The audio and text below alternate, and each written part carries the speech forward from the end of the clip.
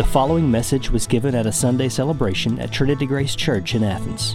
For more information about Trinity Grace, please visit us at trinitygraceathens.com. I'm sure some of you, if not most of you, have heard a variation of this saying that goes like this: nothing is certain in life except for death and taxes. Yes. Now, I'd surmise that Benjamin Franklin, who is credited with that quote, was simply trying to capture the sentiment behind what a lot of us feel about life. It's filled with uncertainty. There's a lot of uncertainties in life. Maybe you too have felt this way about your own life. And while it does seem that Mr. Franklin thought the only real certainties in this world were death and taxes, I'm going to propose just one more category for us to consider today. And that's the category of suffering. Human suffering. Because we live in a world that is marred by the devastating effects of sin, there is the certainty that at some point in our lives, all of us are going to face some varying degree of suffering. And while you might be currently in a season of suffering, or suffering might be right on the horizon for you, we have to confront suffering for what it is and for what it isn't. Let's start with what suffering isn't. Suffering is not biased. It's unbiased. It's not prejudiced. It doesn't discriminate based on color. With suffering, there are no racial disparities. It doesn't hold grudges. It doesn't come after certain people and jump over others. There's no one that's exempt from the reaches of suffering. Also, suffering, it has no political affiliation. It's not Republican. It's not Democrat. It's not libertarian or independent. And likewise, suffering doesn't operate according to our financial economy. It doesn't matter how rich you are. It doesn't matter how poor you are.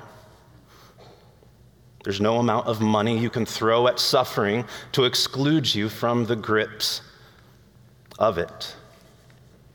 To get a bit more granular, you're not suffering when you're stuck waiting in a long line. And although it might feel like it in the moment, you're not suffering when you order a caramel macchiato from Starbucks and you get a vanilla latte instead. That is not suffering. So what is suffering? Suffering, for some, might be learning from your physician that you've been diagnosed with cancer. For others, it might mean a close friend or a family member has stopped walking with the Lord. It might be suffering from depression or from some other mental illness that just seems to keep you down for long periods of time. Suffering could be a relationship that's been broken and severed by sin. It could be hearing from your spouse that they no longer want to be married to you. Or it could be the anxiety that seems to be ever mounting as you think about bills that need to be paid, yet there's no money to pay those bills. Suffering comes in many, many shapes and forms and sizes, and it hits us from many different directions. My friends, there's a universality to suffering that is pervasive in our world. It's all around us. And it also presents us with quite the dilemma. Nobody wants to go through suffering. Nobody wakes up in the morning and prays, "Lord, please let me suffer for you today." It presents us with a dilemma because we live in a world that cringes at the S word. People don't want to think about suffering. This world is filled with people who will go to great lengths to avoid it. In our city, in Phoenix, there seems to be gyms popping up on every corner of the city almost every week. There are pharmacies. If you drive a quarter of a mile, there's a CVS, then a Walgreens, then another CVS, then another Walgreens. The healthcare industry, if you Google it, props up our economy like no other industry does. Why? Because people will go to great lengths to avoid suffering. The world's message on suffering is this: run, escape, get away. And I think that each of us here are tempted to believe that message. But what does God say about suffering? Here's the big idea for us today. The big idea is this: if there's anything we walk out of those doors with, I pray that it's this: suffering is never random, and it's powerful in the hands of a redeeming and comforting God. Suffering is never random, and it's powerful in the hands of a comforting and redeeming God. God's word, as we read it this morning, it will show us that suffering's not arbitrary. God uses our suffering to help us shed the veneer of self-reliance. God teaches us to stop pretending that you have it all together. So please turn in your Bible with me to 2 Corinthians chapter 1. We're going to begin reading at verse 3, and we'll read to verse 11.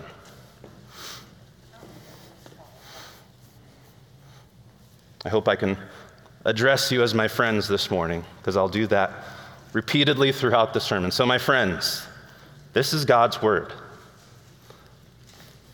Let's read it together.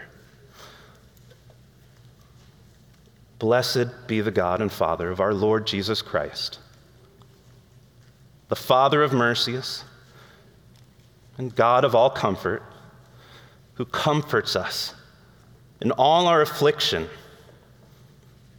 so that we may be able to comfort those who are in any affliction, with the comfort with which we ourselves are comforted by God. For as we share abundantly in Christ's sufferings, so through Christ we share abundantly in comfort too. For afflicted, it is for your comfort and salvation. And if we are comforted, it's for your comfort, which you experience when you patiently endure the same sufferings that we suffer. Our hope for you is unshaken. For we know that as you share in our sufferings,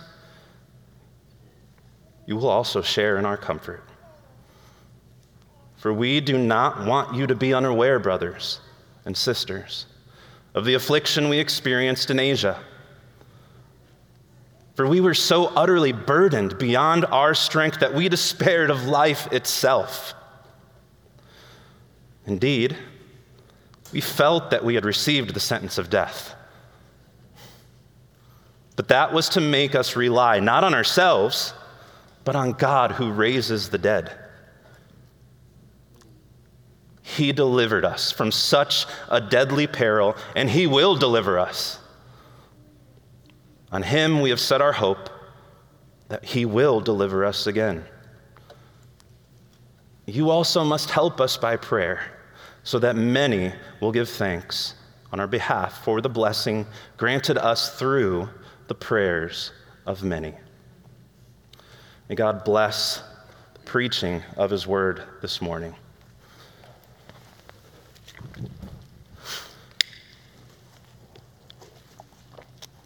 Here at the beginning of his letter to the Corinthians, Paul identifies himself as the author at the very beginning of the letter, which is addressed to a church in a real place, in Corinth. And then what he does is he transitions into what some commentators have called a benediction or a doxology in verses 3 through 7. What Paul does is, instead of including what he typically uses, which is a thanksgiving at the opening of this letter, Paul breaks out in praise. He does this in verse 3 when he writes, "Blessed be the God and Father of our Lord Jesus Christ." Then he acknowledges God as the Father of all mercies and God of all comfort.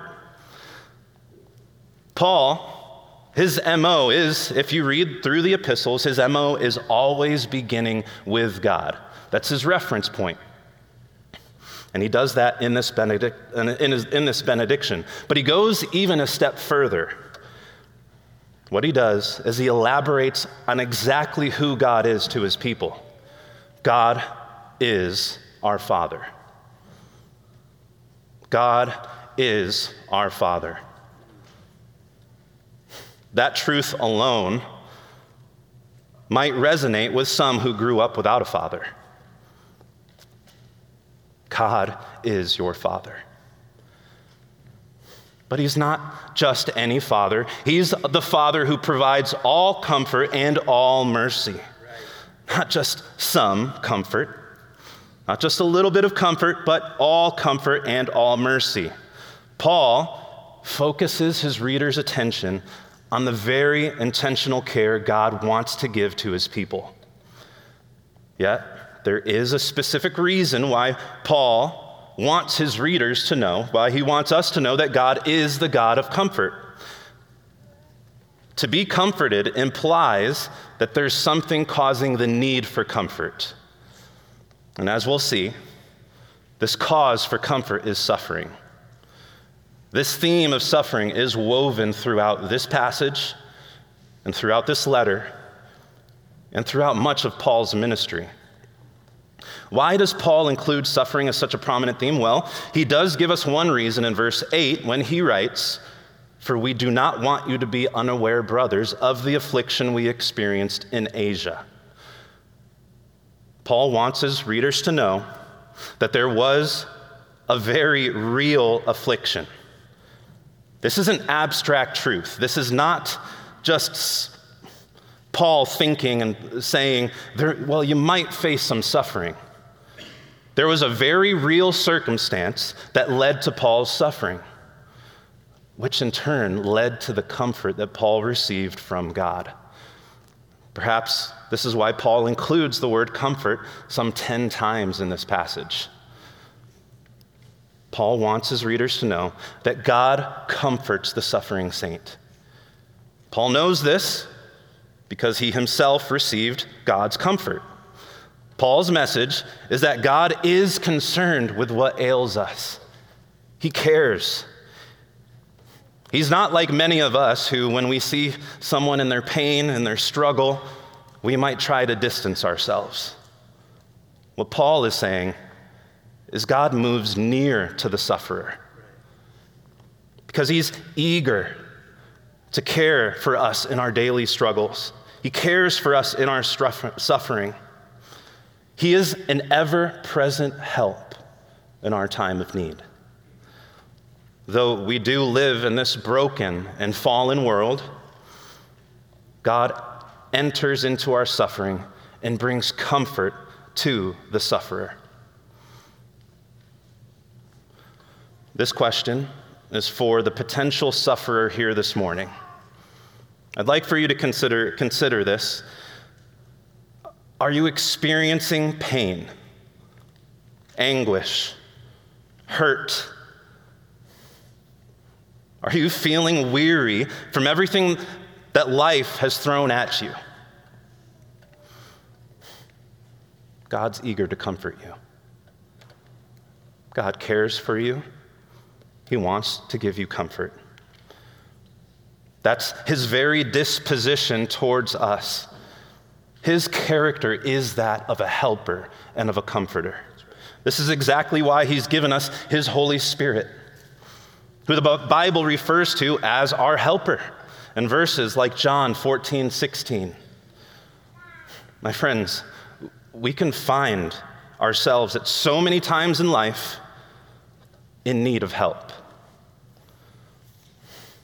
And it's the heart of our comforting God to help us. And he does this by his Spirit. And whether you're in a season of suffering now, or if one is coming, we should all take a lesson from the Apostle Paul here in this opening to the passage, in how he has crafted this message. Remember how I just mentioned that he begins with a doxology. He begins with praise. we should be more prone to praise God for his goodness, for him being our Father, than we are prone to feel sorry for ourselves for the circumstances we might face in our suffering. Praise should be our immediate response. Something we should consider about this church in Corinth is they did have some serious doubts over Paul. If you were to read 1 Corinthians and 2 Corinthians in their entirety, you would see a church that questioned Paul's ministry. There were doubts over Paul's lack of rhetorical ability and skill, but it is possible that the Corinthians had doubts over Paul's ministry because it seemed that suffering followed Paul wherever he went. They questioned if this anointed man of God was truly anointed by God because he suffered so much. Which leads to our next point. Suffering equips us to comfort others. What Paul does is, rather than laying into the Corinthians with a scathing rebuke over their doubts, Paul, he takes time to remind them of the nature of our God. He's good, and he loves us enough to provide us with comfort when we're hurting. But Paul, under inspiration of the Holy Spirit, does have another message for the Corinthians, which may be an indirect response to their doubts. And that message is this: comfort is coming through Paul to the Corinthians. God uses the means of his Holy Spirit to provide comfort to us directly, but he also uses his people to provide comfort to one another. Verse 4 reads, God who comforts us in all our affliction, so that we may be able to comfort those who are in any affliction, with the comfort with which we ourselves are comforted by God. Paul here is telling this dear church that the comfort he's received is meant to be paid forward or passed along to others. My friends, we're not comforted to just hoard up comfort for ourselves. We're not comforted just to be satisfied in our comfort. We're comforted to be conduits of comfort to others. Murray Harris, in his commentary on 2 Corinthians, aptly comments on this when he writes, the spiritual principle he, or Paul, is enunciating is that Christians' experience of God's help, consolation, and encouragement in the midst of life's afflictions constantly qualifies and empowers them to communicate divine comfort to others who face troubles of any variety.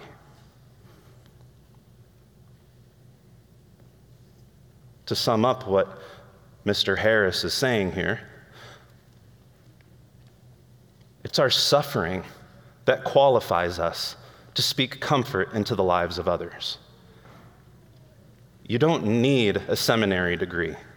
You don't need to be a biblical counselor and be certified to provide comfort to other people. Affliction and suffering and the empathy that these afford to the comforted sufferer, these are exactly what certify us as believers to provide comforting words to those who need to hear them. If you've ever suffered the loss of a loved one, or if you've experienced God comfort you in unique ways, then you know exactly how to encourage someone who's going through a similar situation. You're equipped to provide comfort. I'm going to share a little story with you all, and hopefully I don't break down in the middle of this one. In November of 2021, our little Piper Grace was born with a rare genetic skin condition. And right after she was born, we had spent around 12 days in the NICU, in the neonatal intensive care unit with her. And we didn't know what was wrong. The doctors, they didn't know either. We were at Phoenix Children's Hospital, which is actually one of 5 skin condition research centers in the country, and they had trouble pinning down what this was. So it was in that moment, all sorts of thoughts started to flood my brain. I don't know if you've ever been in a situation where you're just thinking all kinds of things. Thoughts that ranged from not knowing if she was going to make it to wondering what would happen to my marriage if she didn't. I was fighting in those moments to just take another step forward. But like Ephesians 2:4 says, but God. He always seems to come through right when we need him, doesn't he? One of the pastors from our church in Arizona, Trey Richardson, he drove me to the NICU while Jess was back at the hospital that Piper was born at. And his counsel that day changed my perception on how to think about the gospel in hard moments. Because in church, maybe you grew up in church, or maybe you've just walked in over the past couple of years. I don't know your story. But you hear that word thrown out a lot, the gospel. Being gospel-centered. And when times are good, it's really hard to understand what that means. So what he did is he said something so simple, yet profound, that changed everything for me. And this is what he said. Frank, there are a lot of things we don't know right now. Let's focus on what we know. And then he proceeded to remind me of the gospel.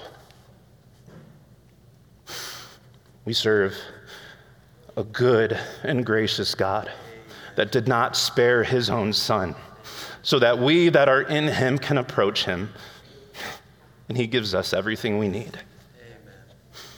It's this God who will take care of our little girl. Friends, I share this story not to draw attention to Piper, to my family, or the hardship at that time, but to emphasize something greater, something bigger. And that's how God provided comfort and care. And we need each other in the body of Christ. We need our church family to speak words of life when it feels like we're at the brink of death.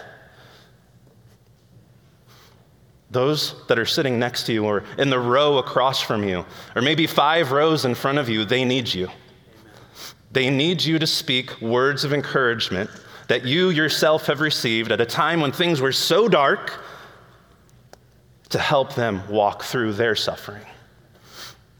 As you share a testimony of how God has met you, or you give a specific encouragement from God's word, God will use you to provide comfort to those who desperately, desperately, desperately need it.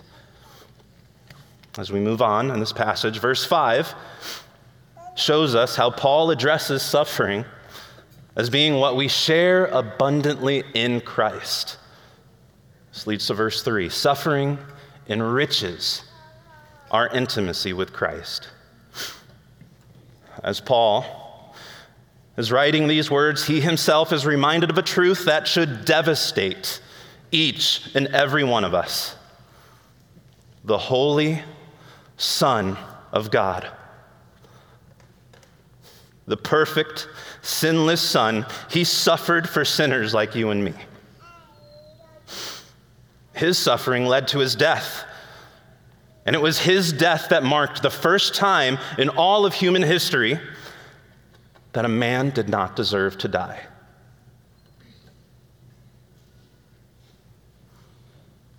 We should have been the ones hanging on the tree.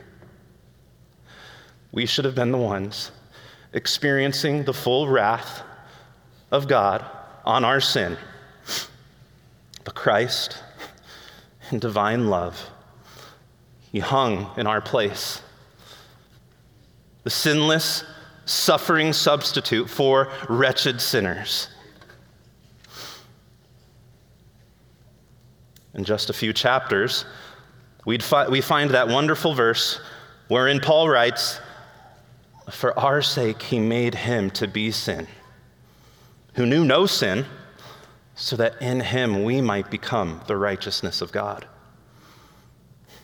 Here in our passage, what verse 5 should do is it should remind us of that great exchange that took place, that God crushed his Son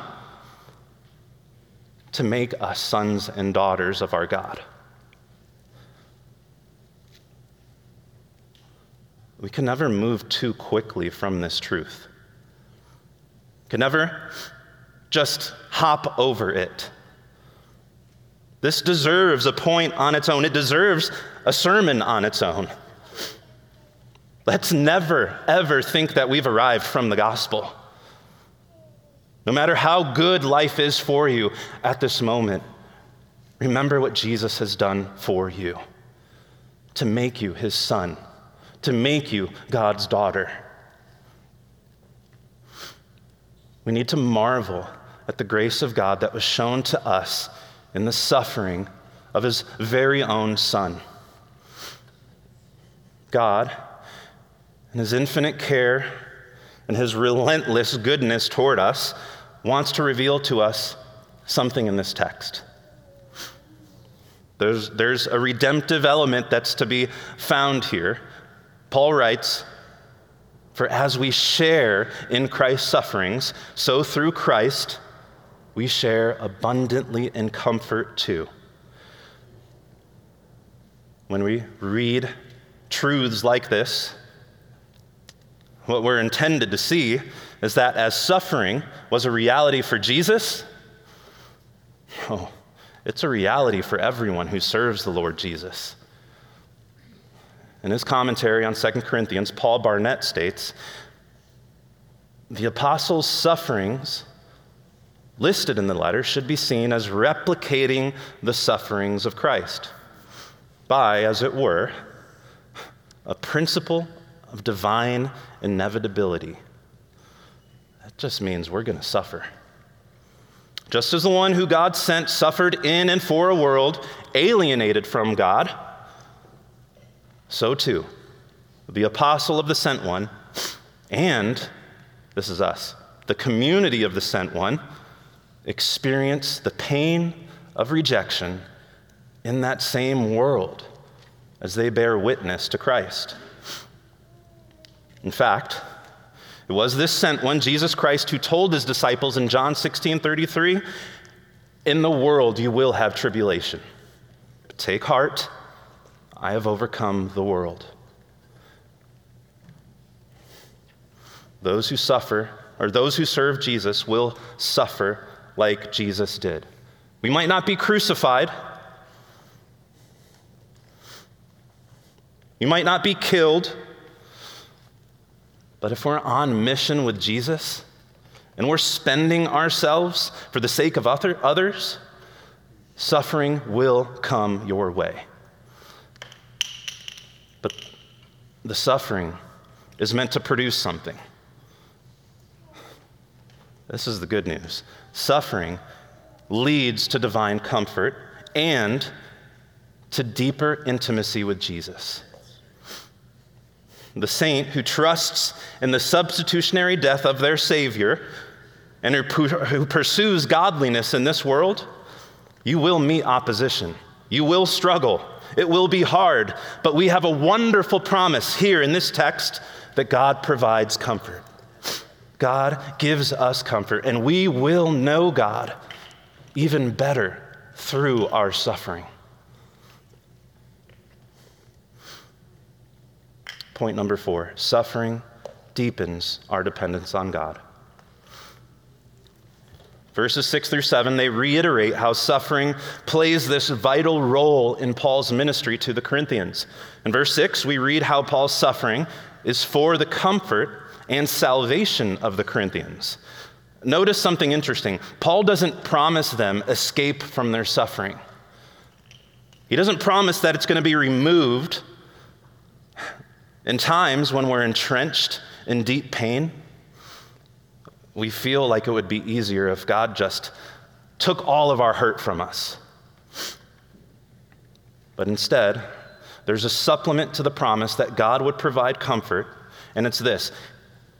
He would also provide the Corinthians with patient endurance while they suffer. What does this mean for us?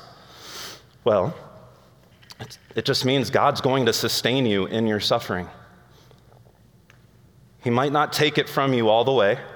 He might not remove every bit of hurt and pain from your life, but he'll see you through it. As you attempt to put one foot in front of the other, trying to make sense of the world around you while you're in your suffering, God will be with you. He'll give you everything you need to patiently endure through your hardship. We see this in Psalm 34:18, when the psalmist writes, "The Lord is near to the brokenhearted. He saves the crushed in spirit." God is near to you in your suffering. Even when it feels like he's distant, he is near to you. As we continue along in the text, verse 7 tells us that Paul had an unshaken hope for the Corinthians. They would share in the apostles' comfort. Paul, he wasn't like the other preachers that these Corinthians loved. They loved the rhetorical skill and the ability of some other of the guys that came to preach to them. No. Paul suffered for them. Friends, we never know when suffering's going to strike. We never know who's going to be the next in our congregation to suffer. But here's a point of application that I believe is here in this text. Your pastors are not exempt.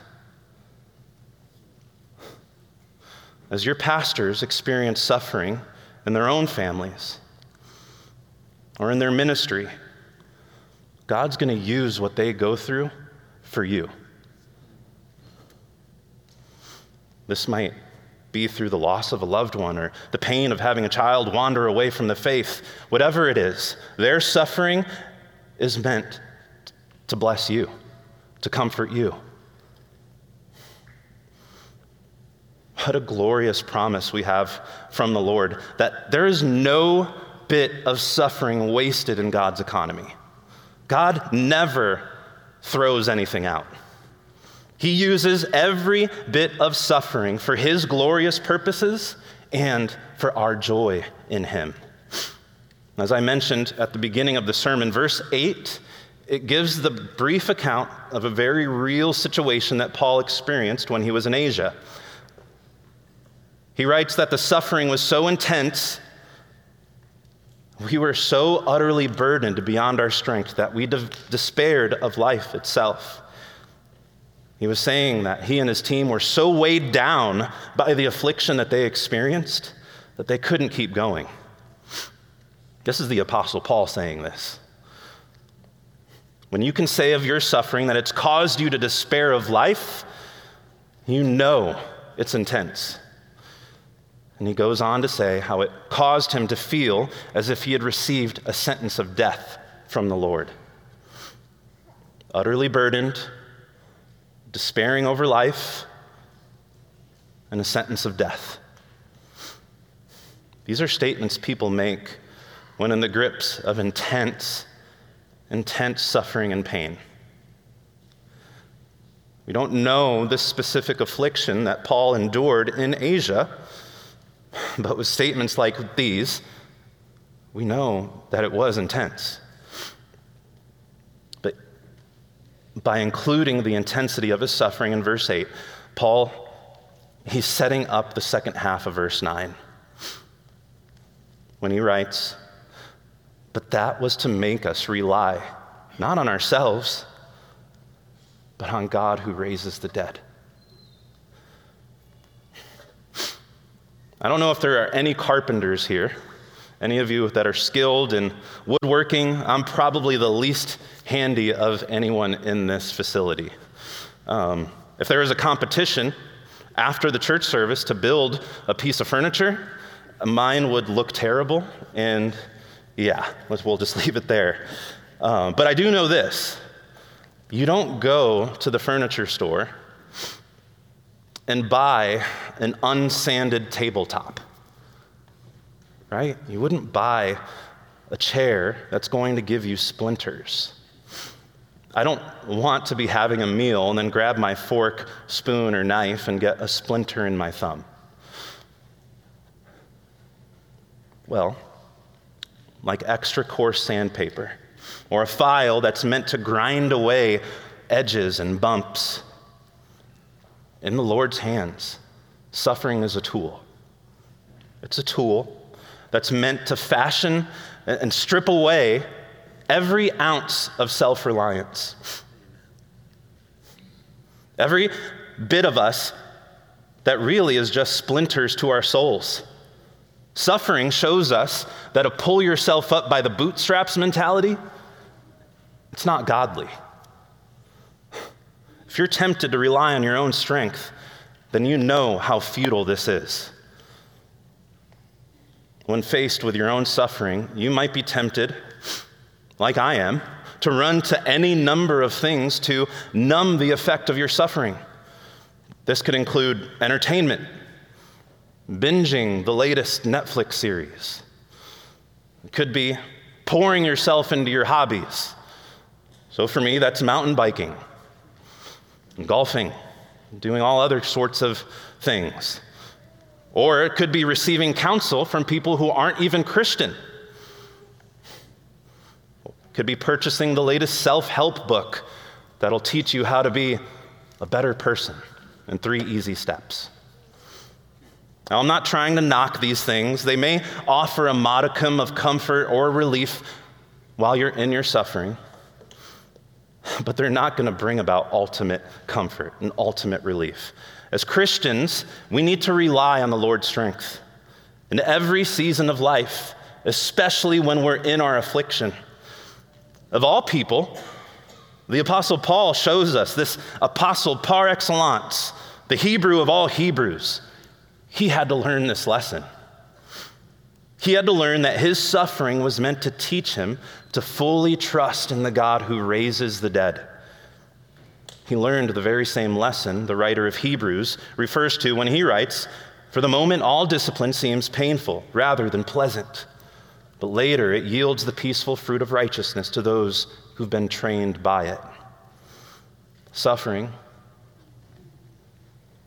our suffering, like discipline, yields something to those who are trained by it.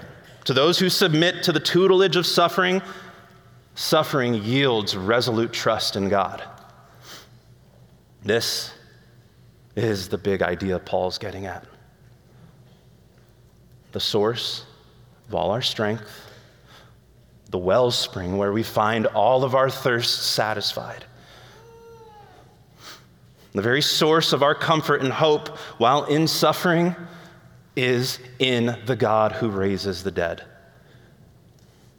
But what about before suffering comes? What do we do? When things are going well, you're getting promoted at work, the kids are behaving, marriage is great, everything's looking good in your life. What do you do? Because it's in these moments we need to have a theology of suffering in place. We need to know how to think, and what I mean by a theology of suffering is just how we think about God when we are suffering, when bad things happen. In verse 10, Paul elaborates on exactly what to expect from the God who raises the dead. He's dependable. He can be trusted. He writes, "On him we have set our hope that he will deliver us again." What Paul does in verse 10 is he includes past, present, and future activities of deliverance that all come from the same place, the resurrecting power of God. Hope for deliverance is found only in the resurrection of the Lord. It should give us great hope, not merely from temporal deliverance from trying circumstances, though he might be gracious and kind enough to grant us with, our greatest hope, my friends, is in our ultimate deliverance from the pangs of death and eternal judgment. For those who are in Christ Jesus, this is the type of deliverance we can bank on. Then in verse 11, Paul summons the Corinthians to pray for him. This call to intercessory prayer is said to produce a blessing to Paul and those who are with Paul. When we hear that there are people in our church that are suffering, our first move should be to pray for them. As our pastor back home, Trey, the one who was with me in the NICU, what he always reminds me of is there's talking and there's praying. So let's pray. That's what should be our response. When we hear people are hurting, we should pray for them. Friends, God does not leave us to deal with suffering on our own. And we're given this powerful weapon to help us while in our suffering, and that is the weapon of prayer. Now, to conclude, we have a lot to consider here. In just 8 verses, Paul has given us a lot. Suffering, we've learned, plays an important role in the Christian life. It's all around us. Suffering helps us to know God's character. It provides us an opportunity to comfort others who are in their suffering. It enriches our intimacy with Christ, and it deepens our dependence upon God. But you might be listening to this sermon. You might be thinking all this talk about suffering, affliction, pain, hurt, that sounds bleak. It sounds pessimistic. You might not be a Christian and you're thinking to yourself right now, why would I want to serve a God who keeps us in our suffering? Who wouldn't remove my suffering from me? That's a valid question. It's one that theologians have searched to find answers for throughout the church age. Here's one thing I do know. If you feel burdened by suffering, Jesus can bear that burden for you. The innocent Son of God was crushed under the weight of your sins and my sins, and his death is the highest display of the good purposes of God, because it was by his death and resurrection that you can be made right with God. I implore you, if you're not a believer, if this message sounds pessimistic to you, please talk with someone you came with. I'll be up front. Talk with me. Talk with Walt Taylor, one of the pastors. Talk with someone about what it means to follow Jesus Christ. Because apart from him, you will never know what it means to be eternally freed from suffering. If you are a believer, I do pray that this message helps you see the worth of having a theology of suffering in place before you enter into a season of suffering. We're all going to have affliction in Asia moments like Paul did, where we're going to feel utterly burdened and we're going to be sent reeling in despair. And it's in times like these our faith will be challenged. I can't tell you the number of times my mind was flooded with doubts as we went through our affliction in Asia season. But just like Paul helped the Corinthians to understand that their suffering and the comfort God provides them with qualifies them to comfort others, Jesus' suffering and his refusal to sin while tempted uniquely qualified him to be the one who will comfort the hurting, heal the broken, and be near to the lonely. Donald MacLeod brilliantly captures the heart of this when he writes, Jesus lived not in sublime detachment or in ascetic isolation, but with us, as the fellow man of all men, crowded, busy, harassed, stressed, molested meaning bothered. No large estate gave him space. No financial capital guaranteed his daily bread. No personal staff protected him from interruptions. And no power or influence protected him from injustice. He saved us from alongside of us. This, my friends, this should be our theology of suffering. We know our Lord is acquainted with what it means to suffer, and he's with us. He's for us, working in us and through us in our suffering. So if you're tempted to run to Jesus instead. His arms are outstretched. His heart is for you, and he wants to help you. He wants to hold you while you're in your suffering. Horatio Spafford, he was a man who knew what it meant to suffer. He had a robust theology of suffering. He understood the sentiment of this passage when he wrote the hymn, "It Is Well." If you don't know his story, after having lost their 4-year-old son to scarlet fever, he decided that his wife and their 4 little girls should vacation to England back in 1871. And then he would follow them shortly after their journey to England. But he had some business matters to finish up at home, so he would follow them.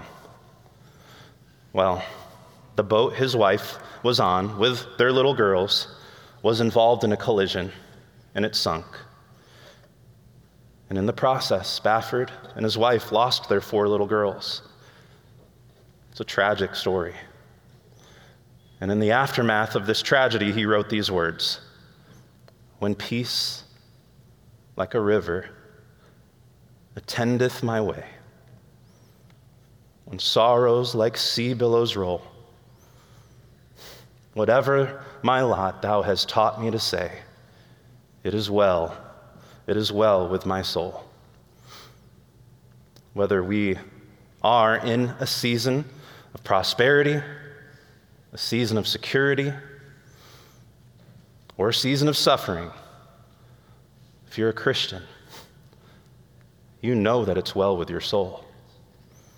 Because in Jesus, we've been given eternal comfort for our soul's greatest need. But in this world, though Satan should buffet and trials should come, God provides comfort to the suffering saint. He redeems our suffering for his glorious purposes. You've been listening to a message at a Sunday celebration at Trinity Grace Church in Athens. For more information about Trinity Grace, please visit us at trinitygraceathens.com.